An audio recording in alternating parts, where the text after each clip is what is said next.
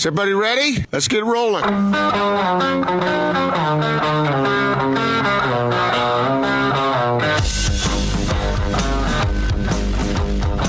This is The Big Show on 97.5, 1280 The Zone and The Zone Sports Network.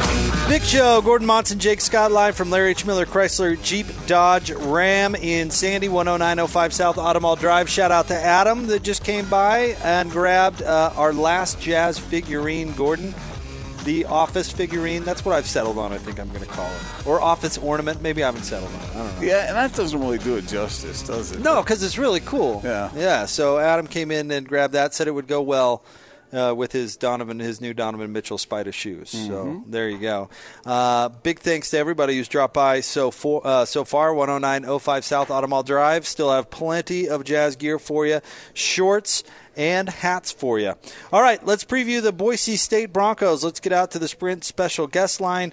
He makes the magic happen at The Athletic, covering the Boise State Broncos. He is Dave Southorn with us on 97.5 and 1280 The Zone. Hi, Dave. How are you? Doing great, guys. Sitting here, it's a week from Media Days to the Mountain West, and football actually seems like it's going to really happen. So this is a pretty exciting time. Oh, yeah, man. The countdown is on. I can't believe it's media days, then camps, and, we're doing countdowns on the station to BYU, Utah. I mean, football, man, you can almost smell it. I can imagine, Dave, that in Boise it is especially that way. Yeah, it really is. And actually, the funny thing about it is actually literally right now I am parked at the stadium, and Garth Brooks is playing here tomorrow night. So that's a huge deal, but I think that's going to help the people that are in that stadium realize that, yes, football is very near. And I think with Boise State, I think there's a ton of, intrigue going into this season. There's a huge opener, which always helps matters. And I think that, I think the people are starting to get pretty amped for it. It's starting to feel real for them too. All right, tell us a little bit about this year's roster. What are they losing? What's coming back? What are going to be this team's strengths? Yeah, I think that the strengths for this team will honestly be on the lines. They're returning all 5 of the offensive linemen that started the last half of last season. Their defensive line is very, very veteran, from the defensive ends to the nose tackles to the outside linebacker stud position types. I think that's where it's going to start for them. I think they're going to be very set there, which is going to be a very good thing for them, considering that they've lost a ton of linebackers on defense. And on offense, they've lost their best players, frankly. They lost Brett Rippon, 4-year starter at quarterback. They lose Alexander Madison, 1,000-yard running back, to the NFL. And their top 2 wide receivers are gone, too. So with all those question marks there, I think the fact that they have a reliable offensive line is going to help. I think there is talent, especially at wide receiver, to help them. But the big questions, I think, for them is going to be quarterback and running back. Has Boise State reached a point where it does reload? I mean, how's the depth of the program? You would think after all these years that it would be pretty good in that regard. Yeah, the reload and rebuild question, I've always, in the back of my mind, wondered if there is going to be a true rebuilding year.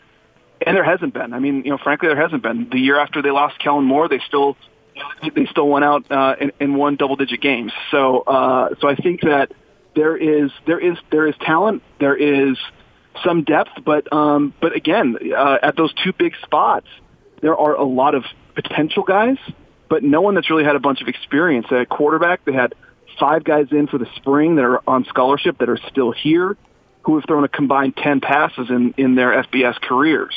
The running backs, none of them have started a game. They've played a bit here and there, but there's no obvious heir apparent. So I think that in terms of those spots, there are guys there, but they're just unproven. But you talk about the depth, I think wide receiver, despite losing their 2 best from last season, I legitimately really believe that it's going to be one of the best units in the country, just because of the depth they have and the varied amounts of types of receivers they have. I think they're going to be really, really good this year at that position. Dave Southorn with us of The Athletic, covering Boise State football on 97.5 and 1280 The Zone. Dave, we have seen some just thrillers between BYU and Boise State over the past few years, including last year's game, which was absolutely terrific. How do the folks up there feel about this yearly series with BYU? You guys didn't prep me for this question, but it's perfect, because what I wrote today, it'll be tomorrow in The Athletic. I rank the games that Boise State's playing next season that have the most potential to just be crazy, to be the ones that are, either high scoring and really close or something wacky happens in them. And my number one is BYU. And I think that series has been one of the best things, frankly, for Boise State to have. It's a regional team. It's a bit of a rivalry. The fans here get up for it. And every year there is something interesting about it. It's usually really close. I mean, last year, obviously, Zach Wilson, who was committed to Boise State, goes and takes them down to the 5-yard line. Granted, BYU lost. BYU had a shot to win that game, obviously. And so I think that with that now going to Provo, BYU maybe being a little better in certain aspects, I think this is, that's going to be one of, if not the toughest game. And they're opening against Florida State. And I think the fans here have really, bought into it. And there hasn't been an obvious Mountain West rival that's really stepped up. The only ones are in the West Division, and they don't play them every year. They play BYU every year. So I think that's been a really interesting game that people love up here. Speaking of Mountain West rivals, how's this program up there feel about Utah State? There's a lot of respect for Utah State. I think what really helped that was, Utah State having some good teams when Gary was here the first time. They play in bowl games up here, so people saw them and saw the talent they produced, your Robert Turbins, your Vigils, your Bobby Wagners. But also, in 2015, Boise State went down there with a hotshot quarterback in Brett Rippon, who was a freshman, and they got run out of that building. They had 8 turnovers. It was one of the worst games I've ever seen them play. And that got respect up here because that's the closest one you can drive to. That's a team that year in, year out, more and more has gotten a little better. Last year's game up here was good, and now Mike Sanford is the OC over there, and he's a former Boise State quarterback, and he was the OC here when they won the most recent Fiesta Bowl. So there's more intrigue in that game, and I think there's been some good respect on it, and I think people have wanted a team like that to step up to be a bit more of a natural rival in this conference. I know you touched on this a little bit, but Brett Rippon, of course, wraps up a career up there in Boise. Lay out the quarterback competition for us a little bit more in depth. How heated is this going to be? Is there somebody you expect to step forward and grab it? Yeah. That was my first story for the Athletics. With 5 guys in here, and it was a natural starting point, I guess. But with 5 guys in for the spring, that's a lot of guys. The one that I think you would imagine would be the guy who will be the starter, the one that I think will be, didn't fully practice because he tore his ACL in October, and that was Chase Cord, who was a sophomore last year. He was Brett's backup going into the season. The 3rd snap he ever took in his college career, he went for a 47-yard touchdown against Troy on the road. So he has a bit of a dual threat capability to him, and if he's healthy, of course that's an if, he's the guy who has the most experience. He's got legs that they haven't really had since Grant Hedrick, even before that, maybe Jared Zabransky. And he makes the most sense. But they brought in a true freshman who enrolled in the spring named Hank Bachmeyer, who by some of the recruiting websites had as one of the top 10 pro-style passers in the country. He's one of the highest-rated guys they've ever signed. And in the spring game, he was essentially the number 2 quarterback. So I think that it may boil down to those two, and Cord might get a 6th year, so either one of these guys could, in theory, end up being a 4-year starter. So let me ask you a tough question. It depends on your opinion solely, your point of view. Who's the best football coach Boise State has ever had? If I want to take the really hip answer, I'd say Lyle Smith, because that guy was incredible as a junior college coach. Never had a losing season or anything like that, and he established everything. But it has to be Chris Peterson. I mean, he is still exalted here. He really took them to that next level and maintained a success that I think people expect here, but they haven't quite reached. And we see here at Washington too, that he's just proven that he has the it factor, that he is. There's a reason he was great here, and there's a reason he's great at Washington, is that he was really special and was able to bring in some top-notch talent, but also find those under recruited guys, the Shane McClellans, your Doug Martins, your Kellen Moores, that ended up being guys who led them to a 50-3 record in 4 years. Dave Southorn with us from The Athletic, covering Boise State on 97.5 and 1280 The Zone. Kind of with that in mind, it's always really hard to replace the guy as a coach, right? And Boise and Chris Peterson, Boise's done it more than probably anybody else out there where they've kept it rolling during this stretch. But kind of with that in mind, how is Brian Harsin viewed with the success that he's had? Not quite as good as Chris, but still pretty darn good. Yeah, I think most of the fan base is pretty content with what Harsin has done. His first season, they went to the Fiesta Bowl, so I think that was a good thing and a bad thing for him, because if he hasn't been able to maintain that, that's been a little more difficult. They've had a few more of those home losses that used to never happen here. He lost twice in one season. His second year here, lost last year to San Diego State, almost lost to BYU, and I think that gets some fans a little agitated. And I think that he's a little bit of a different guy. He kind of wants to be the spokesman for his program. He kind of wants to be the hype man. And Peterson was always kind of the quieter guy. And Harsin likes to have control of his program, and that rubs some people the wrong way. But he's from Boise. I live 2 blocks from his dad, where he grew up, and so he's from around here. He played here. He was an assistant here. So if there's anybody that I think really cares about Boise State, he's probably number one. And I think that resonates with a lot of people more so than even the record, if it's not as great as a lot of people want it to be. In your estimation, who's the best quarterback that Boise State will face this fall? The best, probably in my opinion, it probably is going to be, I'd say, Jordan Love, when they're playing Utah State, just because he had a great game up here last year. He had 3 touchdowns, threw for 363 yards, only had 1 pick. I think, getting down in Logan is going to be a challenge. I think he's been awesome. And then after that, it might be Zach. I know, Florida State is going to have Blackman be their, likely going to be their starter, but they still have a bit of a debate about who they're going to start. And I'd have to say it's the 2 quarterbacks they're playing from the state of Utah, to be honest. Dave, thank you so much for a little insight. We really appreciate it. I want to give you a second to really give a plug for The Athletic, because they've expanded into college football down here in this market. I think it's really exciting what The Athletic is doing, and you mentioned you've written a couple pieces for them now, but pretty awesome that they're going into local college football coverage. Yeah, I was surprised and excited when they reached out to me about maybe wanting to do Boise State, and the reaction has been great from the fans and from The Athletic itself. It's the second Group of 5 school that they're covering. Cincinnati was the first, and with Boise State, there's fans. A lot of fans were kind of hoping for that sort of coverage, because there was a bunch in the Group of 5, and then they brought in Chris Kamrani, a guy that I actually was able to bond with pretty well when we had our summit last week in Chicago, and he's going to be on the Utah beat. So it's pretty cool that they're moving into these local markets and trying to provide a lot of good quality that maybe you can't necessarily deliver every day in a newspaper.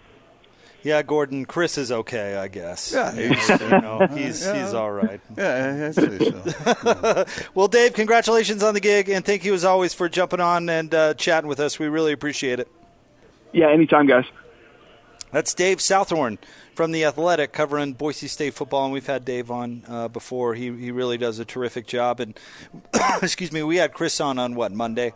Of course, we're teasing about Chris Kamrani. He's going to do a great job covering the Utes. Terrific. And I do like what The Athletic is doing, and it's cool that they're expanding to college football. The more stories you can get out there, the better. Sure. Couldn't agree with that more. I asked him that question about the quarterback on purpose, because I wanted to see how he would evaluate both Zach Wilson and Jordan Love. And he seemed to be pretty honest about it. Yeah, Jordan Love number 1. Well, Jordan Love, his year last year was unbelievable. Yeah. There's just no arguing with that.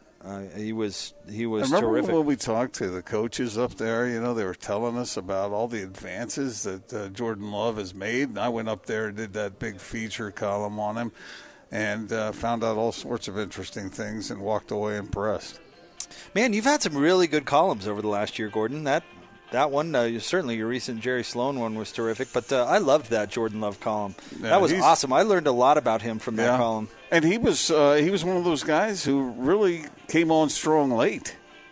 Out of Bakersfield, and wasn't really highly recruited and whatnot, and shows up at Utah State and someone recognized some talents and some skills that could be refined, and he came on strong from there.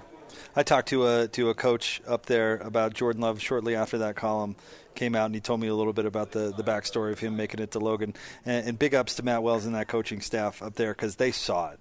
And you're right, a lot of other programs out there didn't see it, and they saw it. Yep. And he's he's a motivated, driven guy. Certainly has a chip on his shoulder, and that's what leads me to believe that he's going to be even better this year. And I know people up there are saying, well, I'm not sure if he has the weapons, but I think he's good enough to make those players around him really, really good. Well, I think that offensive line has to protect him, and if they do, then he's going to be just fine. And I think the progression of quarterbacks is really interesting to track.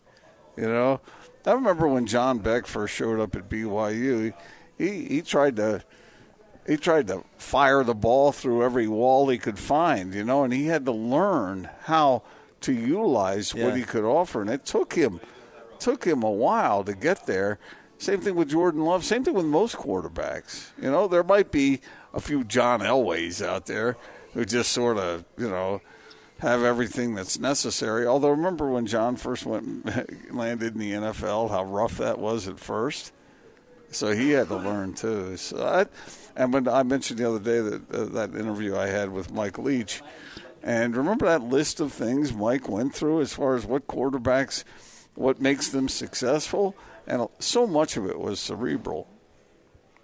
Well, especially him, because he runs that timing offense where you've got to be able to read exactly what's going on. Well, arm strength was like 8th on the list. Well, I think accuracy is more important than arm strength at pretty much every level. Of course, maybe when you get to the NFL, it's a little harder. I mean, you got to be able to get the ball where it needs to go, but still, there's a whole lot more than that. Think about that. People just take this stuff for granted. But when a quarterback drops back into the pocket, remember that thing when Aaron Rodgers talked about everything that he has to that goes through his mind when he walks up to the line of scrimmage? I mean, it's mind-blowing. It really is. It's so much more than just the physical aspects to it. And when any athlete is put in that circumstance, I find it absolutely fascinating. I think playing quarterback may be the most challenging position in all of team sports. Well, I'd agree with you, because you have to stand back there and do all this while 285-pound grown men are trying to take your head clean off the body. Yeah. So you have to do all this processing while other people are trying to hurt you. So yeah, I might agree with you. Maybe boxing is somewhat similar. Yeah, I know a few quarterbacks, and I've been talking to them about everything that goes into it, and it is a lot. It is a lot. You've been talking to Frank Dolce without me lately? Mm-hmm. Dolce? Don't know why I always want to say Dolce. Anytime I talk to Frank, I'll let you know that I am. Well, he blows up Scotty at the beginning of his show each and every day. Have you been hearing that saga? No. I guess Frank's got some sort of reminder to call Scotty set for noon. So every day when they start the show, it's like, oh, welcome on in, Hanson Scotty. And no, Frank's calling again. So they just answered it on the air the other day. Yeah. But no, it's not Frank who you've been talking to. No. Let me think. Is Bart Starr still around? No, he passed away recently. Was it recently? Yes. Oh, I wasn't trying my heart, man. I wasn't trying to be offensive. I was just trying to think of an old quarterback. Captain Antonil says hello. Are you kidding me? Bart Starr, he was the quarterback of my team, of my youth. What do you mean? I was just trying to make a reference. I wasn't in the Ice Bowl, going up against the Dallas Cowboys, you know, the quarterback sneaking into the end zone when it's like minus 28 degrees outside. Sorry, I didn't mean to bring up a touchy subject. I wasn't trying to do that. Bart Starr was the man. And it hurt me every time everybody said Johnny Unitas was better, which he probably was. But still, Bart Starr was the quarterback of Vince Lombardi's Packers. We are live. Larry H. Miller, Chrysler Jeep Dodge Ram here in Sandy. It's the summer clearance event and the Summer of Jeep event, Gordon. I know you and your family have been partial to Jeeps over the years. 2019 Jeep Wrangler 4-door hardtop unlimited 4x4 lease for $349 a month for 48 months at zero down. You can get a Jeep Cherokee Latitude Plus 4x4 lease for $288 a month for 48 months, $0 down. All you have to do is come in here, check it out. It's Utah's #1 volume Jeep dealer, Utah's largest selection of new vehicles, Gordon. They have 12 acres of inventory. Yes, I do, but I'm pouring my heart out to you about my feeling for Bart Starr, and you go right into the read. I just thought I'd plow through this kind of awkward moment because I've obviously upset you. I didn't mean to. I thought I'd let you get a second to get it together. Well, I mean, it's different when you're a kid. You're choking back tears over there. I feel bad. Yeah, I mean, it brought back lots of memories now. That was the. Of course, there was nothing unique about this. In the 60s, everybody's favorite team was the Packers. Every kid my age, seems like. Anyway, all right. I'm better now. You okay? Yeah, I've gathered I'm sorry. myself. I didn't mean to do that. I've gathered myself. That was unintentional. Next thing you know, you're going to start talking about Boyd Dowler. And who else? Wouldn't talk about that. Never heard of that guy. Oh, what about Pork Chop Womack? Man, you see, here's the thing. Nobody knows who Pork Chop Womack was. But everybody of my generation knows the Packers. You know. Okay.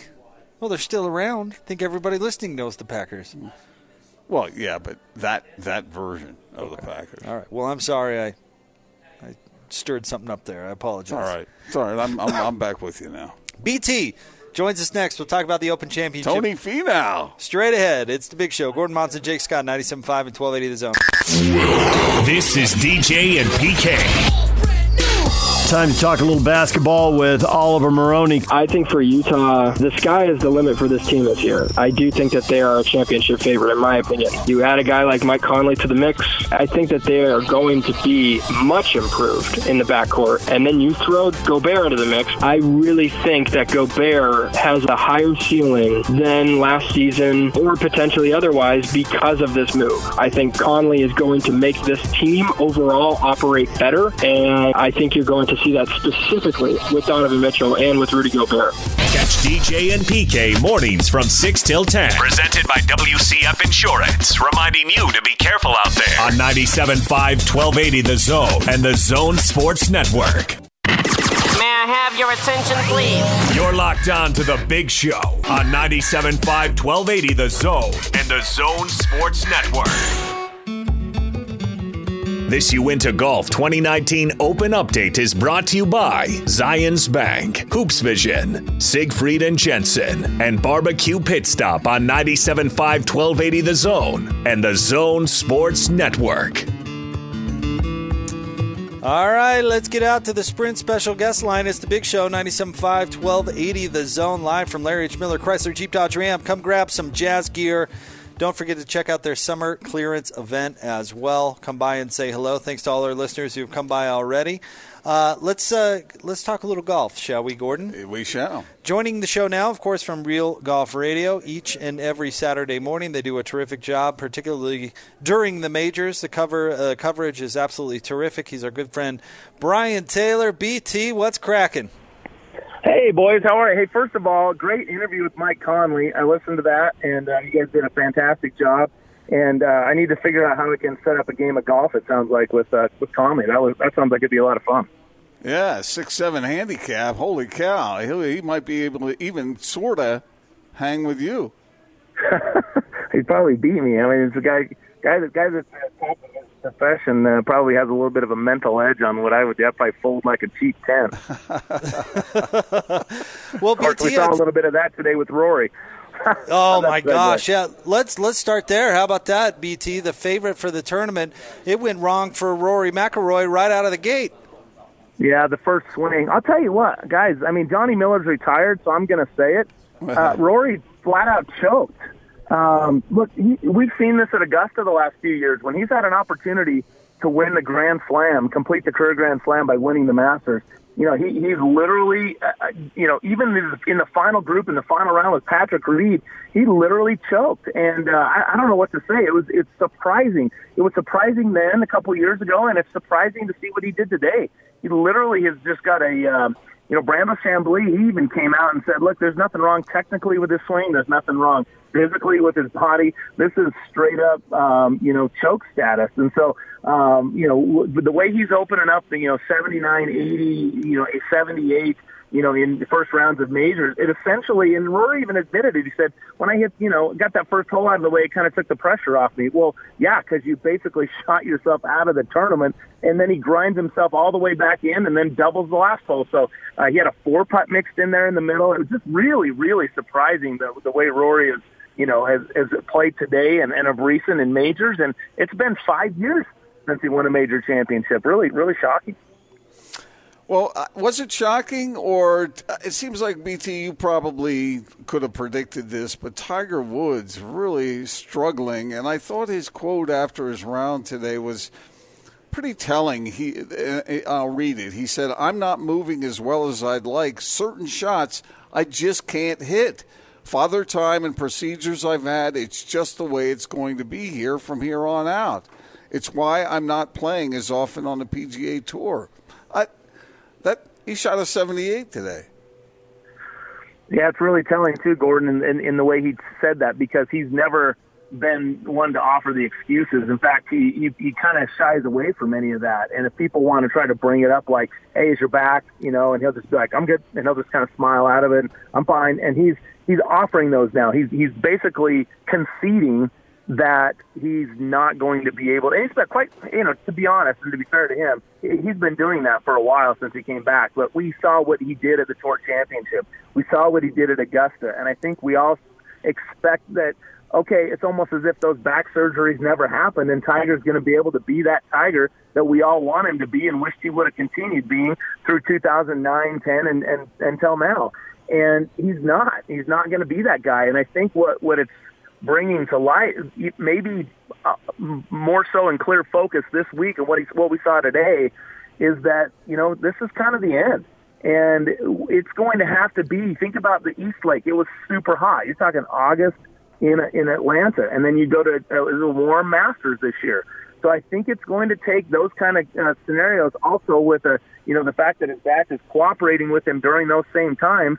And yeah, the mind doesn't ever leave. Tiger's still going to have that mental ability to win and to be a champion, but his body's got to be able to cooperate. And I think it's pretty clear, basically what we've seen in Pebble Beach and in this first round, that if it's cold, it's not going to be the time for Tiger.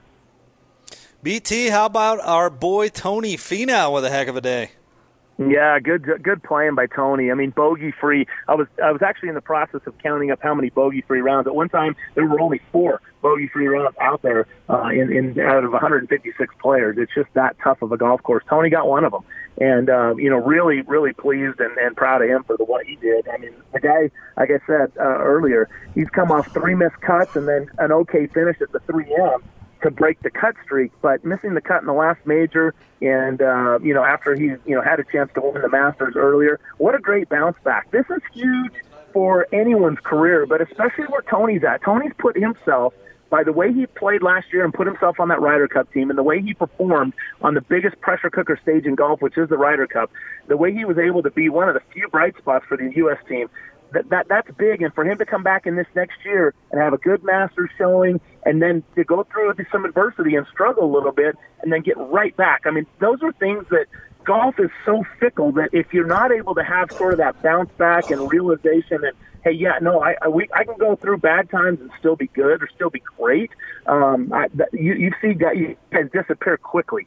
And Tony, I think this is a big week for him. I don't want to be over dramatic, but it's really cool to see that he's able to just kind of stay the course and keep the self-belief and go out there and play a terrific round. I mean, just a great round on a really difficult condition. When you're taking the jacket off, putting the jacket on, umbrellas up, umbrellas down. You're sweating 1 minute, you're freezing the next. Those are really difficult conditions, and Tony managed his game really well today. Yeah, when you shoot the same score in a major as Brooks Koepka, you're playing pretty well. And Brooks Man, How about that guy? I mean, look, it was no surprise that he jumped right up in there and put himself at the lead. I mean, he did have one bogey on 17, but otherwise Brooks just picking up where he left off, doing Brooks stuff in majors. I mean, this guy is unbelievable right now. You'd be crazy not to pick him right now. I mean, you'd be crazy not picking him coming in. You'd be crazy not to take him right now. I mean, he is. I don't think he's been outside, fourth, in any of the majors in the last 2 years. The guy's just a gamer, and he's gone, 2-1-2 so far this year, and 1-2-1-2 if you go back to the PGA last year. Brian Taylor with us from Real Golf Radio. Brian, J.B. Holmes is the leader at 5 under, Shane Lowry at 4 under. Are those either of those two guys likely to hang around and put together some rounds? Yeah, J.B. Holmes, a little bit of a surprise. He didn't even play in the Open Championship last year. The previous year, he finished 54th, made the cut. 2016, he finished 3rd. That's his best showing in an Open Championship. But, JB's been through a lot. Brain surgery and a lot of things that JB's been through. It's been a bit of a grind for him physically as well. And so really cool to see him put one together. Shane Lowry's carrying the torch. He's not from Northern Ireland, but he is from the island of Ireland and further down south. And so he'll have a lot of support, certainly, for the way he's playing. He's a good player. He plays PGA Tour events, plays European Tour. He's a good player. Alex Norm's a good player that's up there that maybe not a lot of people are familiar with, but he's a great player, and I think was in a playoff at the Farmers a year or so ago. Webb Simpson is a great story. Webb figured out that putter thing. You remember he won the U.S. Open with that anchored putter, the belly putter, and then when those went away, it was pretty cool. When they banned it, he just snapped it in half. Imagine that. The one he won the U.S. Open with, he literally snapped it in half, and his wife made a little frame, and they put it on the wall because he never wanted to be tempted to try to go back to it again. He knew he had to move on, and it was a struggle. Adam Scott has struggled with it, where he was using the broom putter and anchoring it to his chest. So these guys have had to find a way to reinvent themselves. Keegan Bradley's another one that's trying to figure that out. And it's cool to see how Webb, who won the Players' Championship last year and is just, really starting to come into his own. Sergio with a good day as well. Dylan Fratelli, great story, won the John Deere Classic last week. Just to get into this event, he goes out and fires 3 under par and is up there. So there's a lot of good storylines going into this second round tomorrow. BT, another one, and we talked with Bob about Jordan Spieth, and he was informing us about, or at least underscoring the fact that Jordan had struggled in recent times. But, I mean, he went out there and shot 1 under. So, I mean, he might come into play. It'd be interesting to see him surge back, huh? It would. Jordan is, that's a guy I'm talking about, how fast it can go. And maybe while I was a little over dramatic talking about Tony, but I mean, who thought Jordan Spieth would kind of disappear the way he has? He hasn't won since he won the Open 2 years ago anywhere. And so the way Jordan had it going for a while, I didn't think I thought this was the next great putter.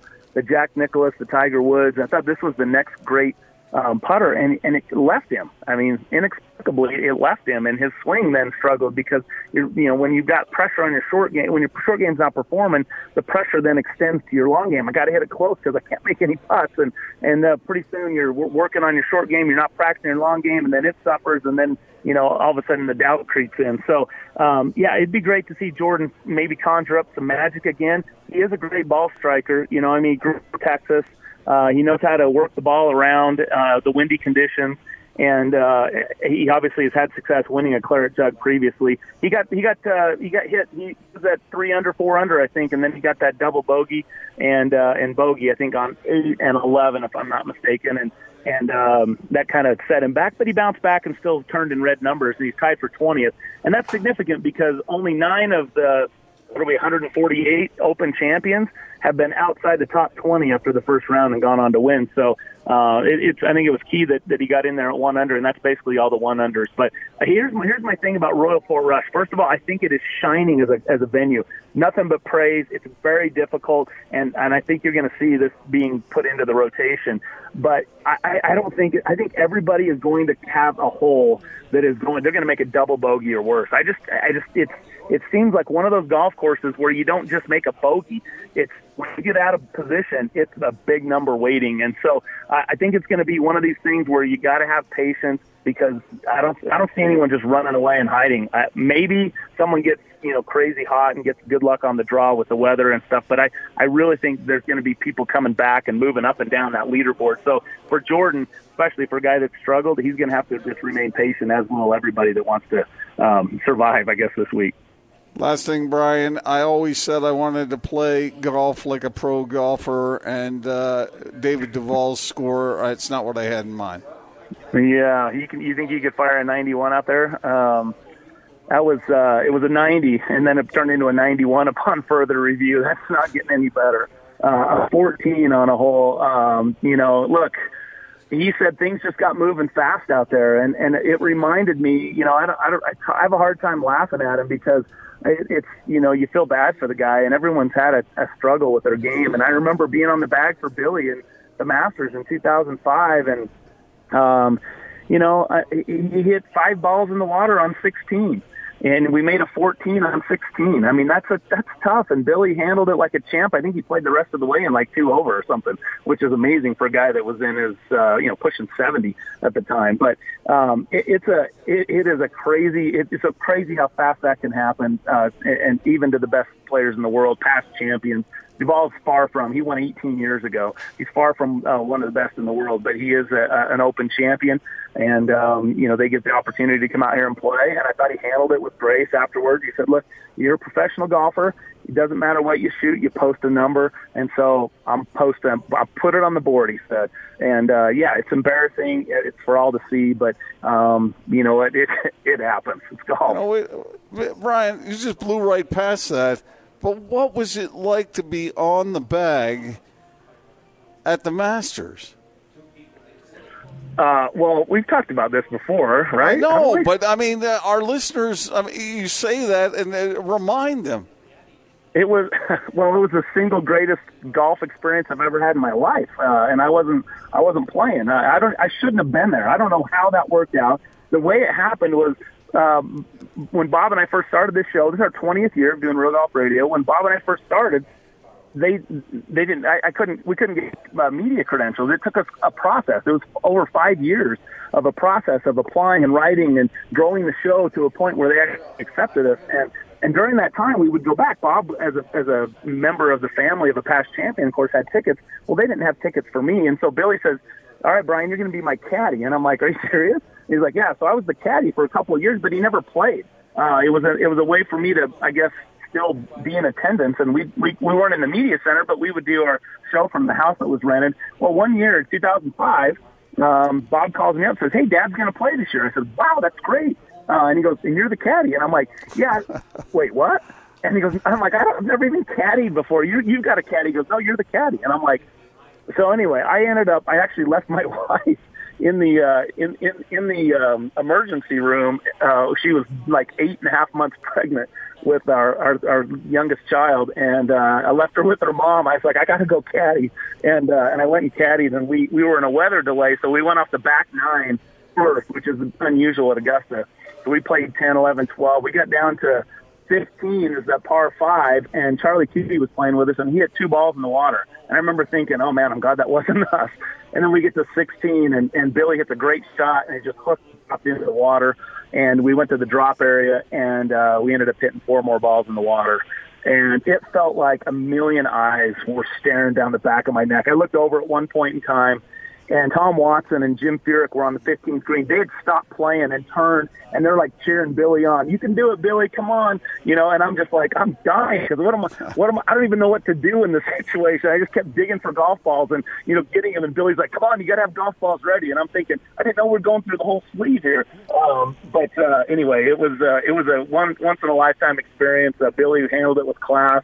Everybody applauded him, and fortunately for him, he didn't sign. After I gave that whole thing on David Duval, he actually didn't sign his scorecard. He kept it in his pocket, and it's off the record book, so it never actually happened. But as far as anyone's record book is concerned, but it was heck of an experience wearing those coveralls and caddying for Billy.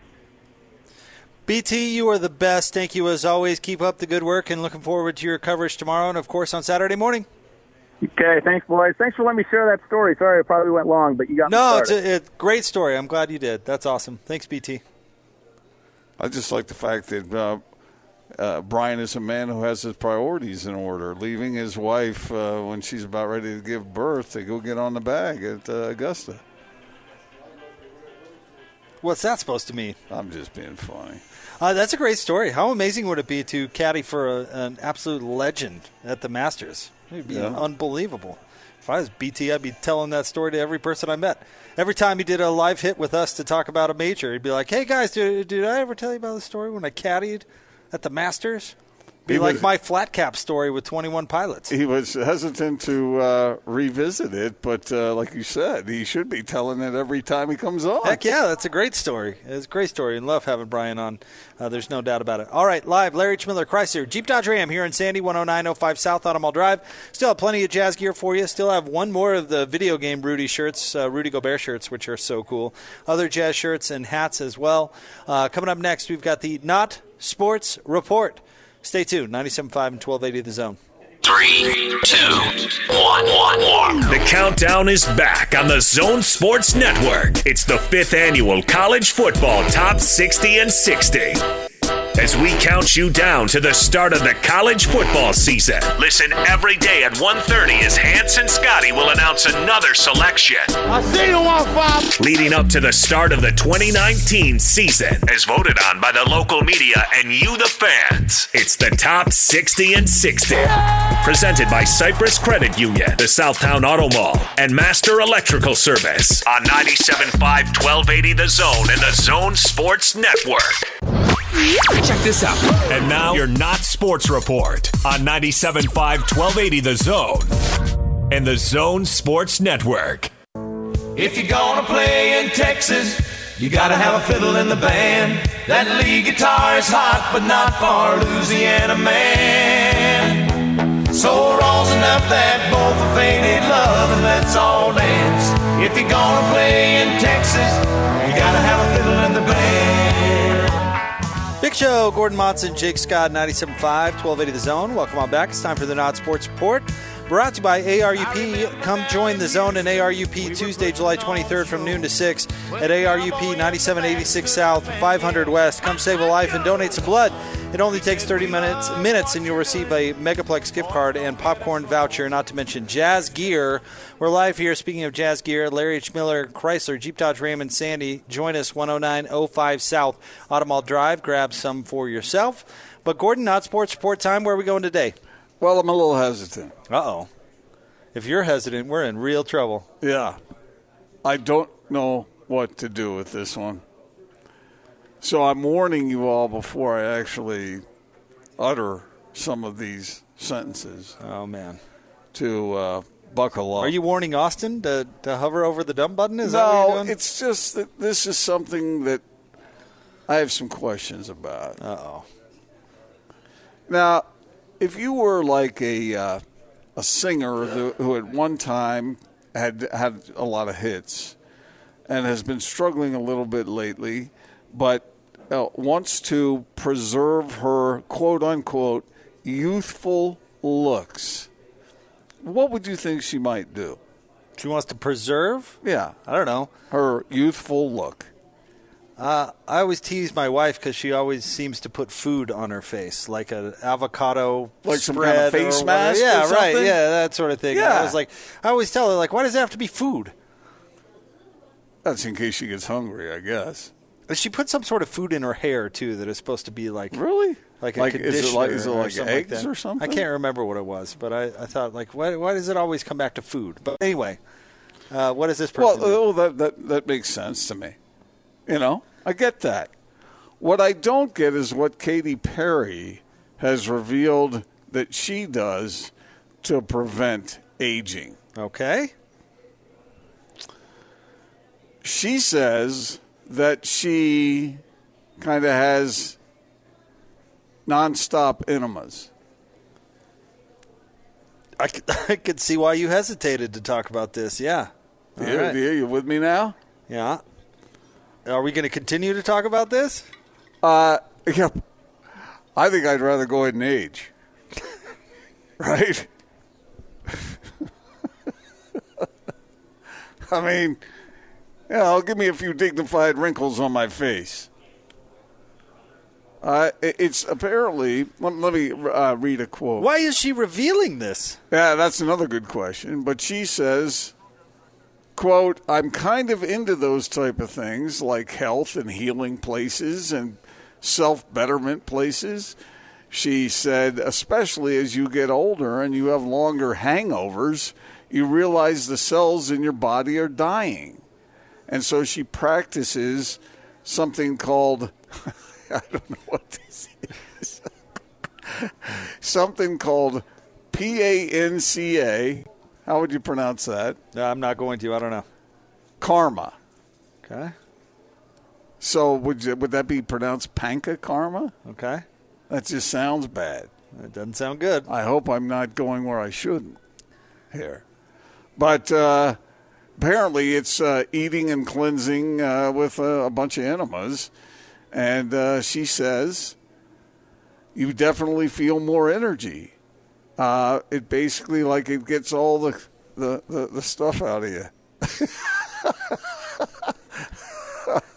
And she said, every pun intended.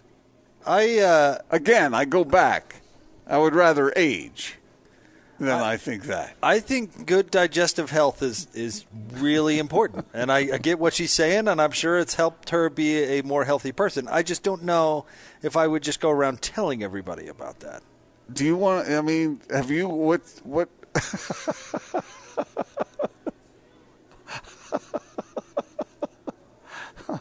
Well, I guess it's a procedure.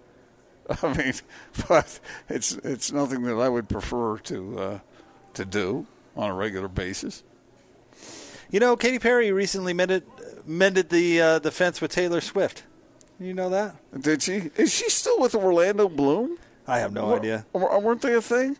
Well, I just know that song "Bad Blood," I guess, was written about Katy Perry, and they put it back together. Okay. If that could happen for her, then that could happen for anybody. You and Chris Hill could be BFFs by tomorrow. Well, okay, just humor me. No, I'm trying to divert the conversation. I don't want to go back to that's Katy Perry. I'm the way aware she used to look of how she looks, and then that's how she looks now. Yeah, she looks fine. All right.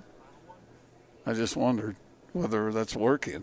I don't know. Well, do whatever you feel like you need to do. That's just not what the Big Show would do. But apparently what the Big Show would talk about. Apparently something we'd bring up and examine. Terrific. It's a good day. I apologize. You should. I apologize. Good. But this is pop culture news here. This is stuff you will never get on Whole World News. Oh, I'm sure it'll be Whole World News until tomorrow. I think it's a bunch of crap. All right, we're live. Larry H. Miller, Chrysler, Jeep, Dodge, Ram, and Sandy. We've got an action-packed 5 o'clock hour for you. We'll talk some NBA basketball, some college football as well. Stay tuned. A little hesitant. 97.5 and 1280 The Zone.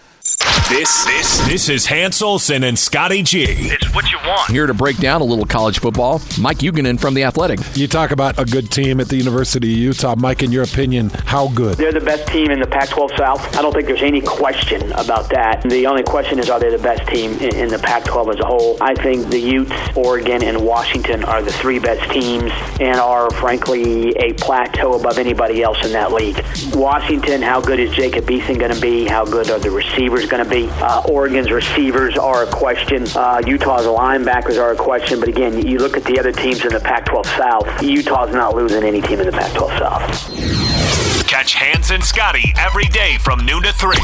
Presented by your Rocky Mountain Chevy dealers on 97.5 1280 The Zone and The Zone Sports Network.